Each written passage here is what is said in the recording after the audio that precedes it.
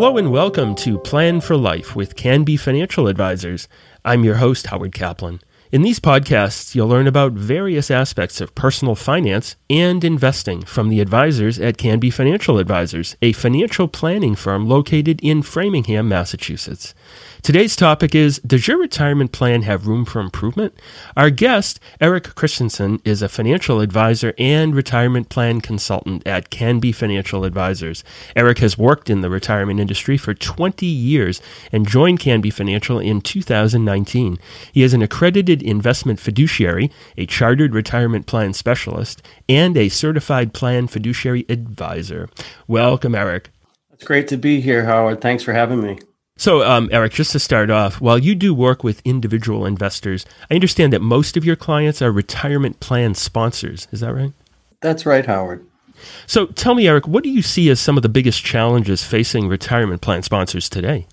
Well, a lot of it has to do with understanding both the legal and practical requirements of the role. In many companies, a plan sponsor is also the head of HR and, in addition, can be responsible for healthcare and other benefits. It really can be extremely confusing. Justifiably, they're not experts in the rules governing 401k plans and often rely on their record keepers for support. Now, when plans aren't in compliance, it puts the financial security of plan participants at risk. Finally, it exposes the plan and the company to legal liability. So now let's talk about some of these challenges that you've mentioned. What do you see as a really big one? You know, the big one that we see all too often, Howard, on smaller plans, in particular under 40 employees, is the plans become top heavy. And what that means is most of the assets in the plan are contributions by highly compensated workers and not nearly enough by non-highly compensated workers. So what causes this so-called top heaviness? Well, you know what? Most of the time it's two things. First of all, it can be really financially challenging for non-highly compensated employees to participate in a retirement plan. And two, if they do, it's not always feasible to contribute more than 2 or 3% of their paycheck. Now, here at Canby Financial Advisors, we hold enrollment seminars at companies all the time. We emphasize the importance of participating in the plan and putting away as much as possible. Eric, is there a solution for this problem? Well, there are a couple ways, actually. Without getting into detail, we can use a safe harbor provision that allows plans to stay top heavy if they make certain kinds of company contributions to non-highly compensated employees. In fact, the easiest way for companies to avoid these issues is to use what's called auto-enrollment, a feature available to nearly every plan. So how does that work? As soon as a new employee is eligible to participate in the plan, they're automatically enrolled with a default contribution rate, usually 3%. In some plans, this contribution rate increases every year.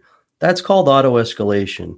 Now, the employee can choose to opt out of the plan or to reduce or increase their contribution if they wish. But what research has shown is that when auto-enrollment is used, very few participants opt out.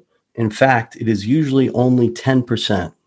Now, if a participant, Eric, is automatically enrolled in a plan, where are their contributions invested?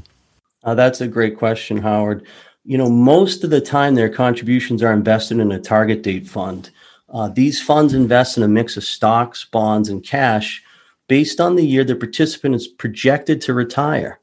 For example, a 25-year-old participant who has 40 years to save for retirement, their contributions might be invested in a target date fund that anticipates the employee retiring in, let's say, 2060 or so. So right now, 80% of that fund might be invested in stocks and 20% in bonds. The reason being is the participant has time to ride out the highs and lows of the market. Now, for a new participant who is, let's say, 60 years old, the plan might invest their contributions in a target date fund that anticipates them retiring in around 2025. That fund may have a more conservative investment mix of, say, let's call it 50% in bonds, 40% in stocks, and 10% in cash.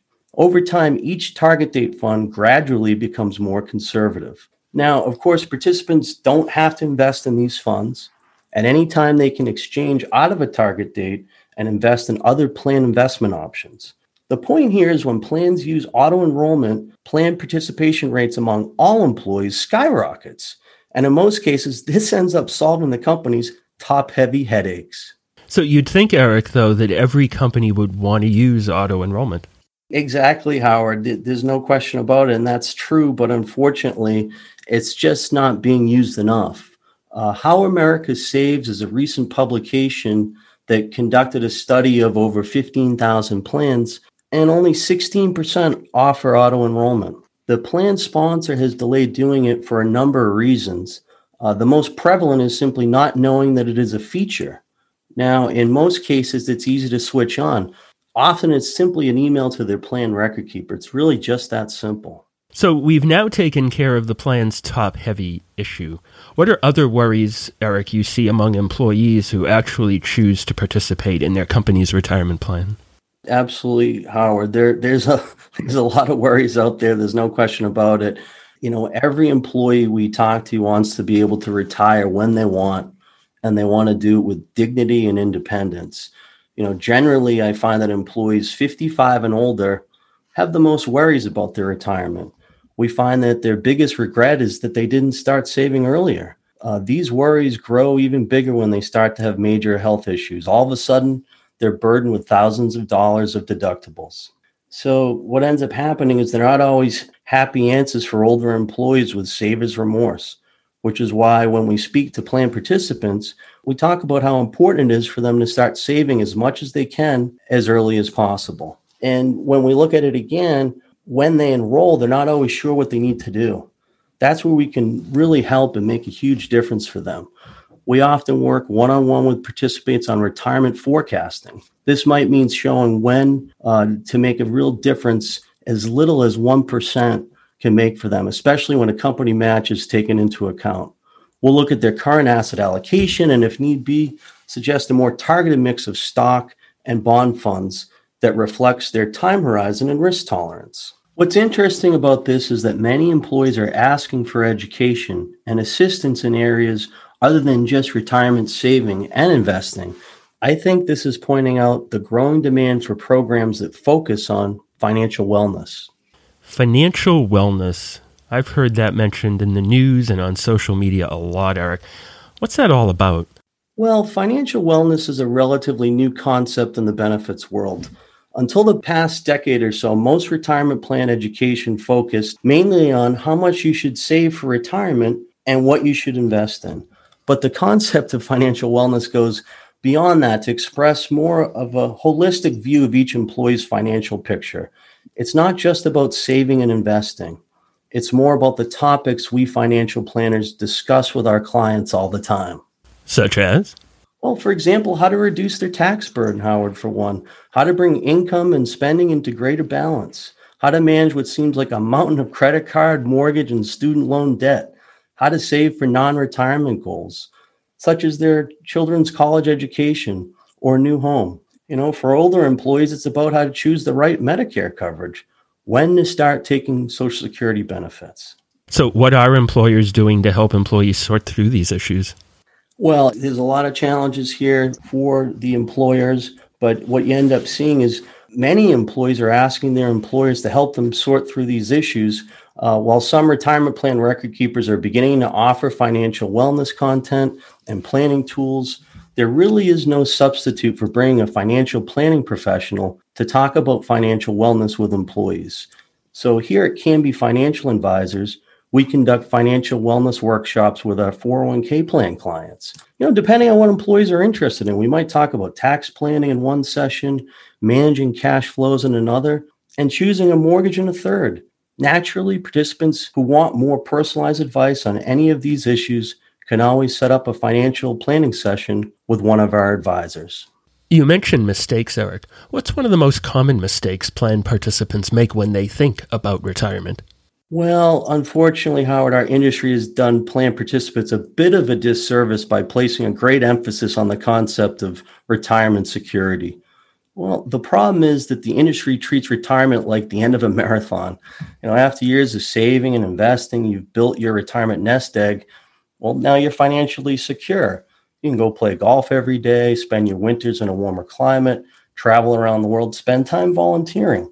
We would suggest retirement isn't an end. It's a beginning of a new phase of life, one that offers a new set of both rewards and challenges. And even if you think you built a large enough nest egg to live on, there are still issues that can cause stress. For instance, if living in your home is no longer practical, should you go out and buy a condo in a retirement community or move into an assisted living facility? If your spouse dies, are you qualified to manage your finances? Finally, plan sponsors can help participants separate retirement myths from realities by offering them access to financial planning services from a qualified, certified financial planner. I'm just curious, Eric, what are some of the other challenges retirement plan sponsors have to deal with? The big one that we hear all the time is understanding their fiduciary responsibilities, Howard. Eric, what is a fiduciary? I'm going to keep this as simple as possible. And what this means is that every plan sponsor must always act in the best interests of plan participants. So, Eric, what are these responsibilities? Well, we could have a whole podcast about them, Howard, but I'm just going to offer up a handful. So let's start here. Retirement plans must offer a diversified selection of investments, including stock, bond, and money market options. Plan sponsors must use a prudent process for evaluating and selecting investment options for the plan. They must keep plan costs reasonable for participants. Also, they must provide access to educational resources to help participants make investment decisions. In addition, plan sponsors must follow the provisions in their plan document. Now, if plan sponsors fail to meet these responsibilities, they could be sued by plan participants. Oh, does this happen often? Not that often. In 2020, there were around 200 lawsuits filed by participants against 401k plans. Most of these were filed against larger plans with hundreds or thousands of participants. Larger companies usually have enough money to settle these suits and pay for years of legal costs.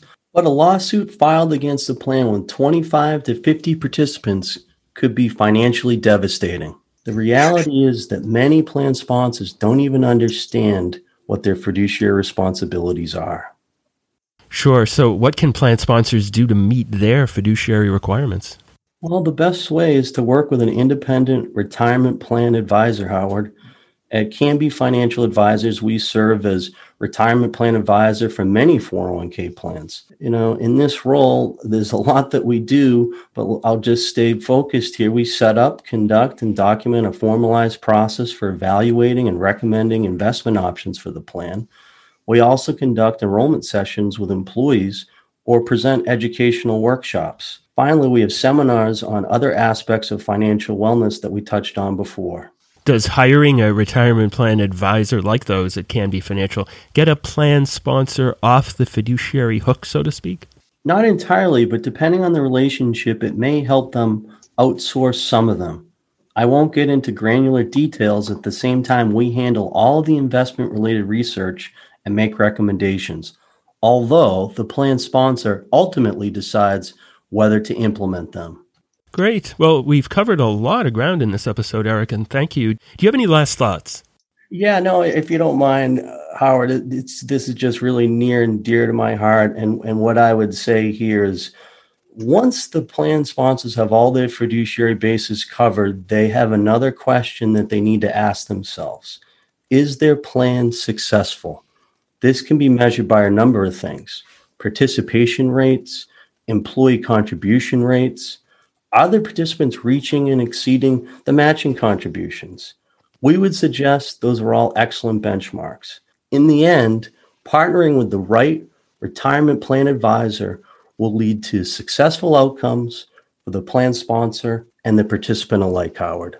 Well, Eric, we've reached the end of this episode. We hope it offered useful ideas you can use to improve your company's retirement plan. I'd like to thank my guest, Eric Kristenson, and all of you out there for listening. If you have any comments or questions, please contact Canby Financial Advisors at info@canbyfinancial.com. Eric, thank you so much. Thank you kindly, Howard. Really appreciate your time. My pleasure. It's been great talking with you, Eric. I'm Howard Kaplan. So long, and stay safe. Plan for Life with Canby Financial Advisors is a production of Canby Financial Advisors, which is solely responsible for its content. It is provided for general informational purposes only and should not be interpreted as personalized financial advice. The examples used in this episode are for illustrative purposes only. They do not constitute a recommendation as to the suitability of any investment or investment strategy for any person or persons having circumstances similar to those portrayed, and a financial advisor should be consulted for your specific situation. Actual results will vary, and past performance is not indicative of future results. Canby Financial Advisors, 161 Worcester Road, Framingham, Mass. 01701. Visit our website at canbyfinancial.com. Securities and advisory services are offered through Commonwealth Financial Network, a registered investment advisor and member of FINRA and the SIPC. Financial planning services offered through Canby Financial Advisors are separate and unrelated to Commonwealth.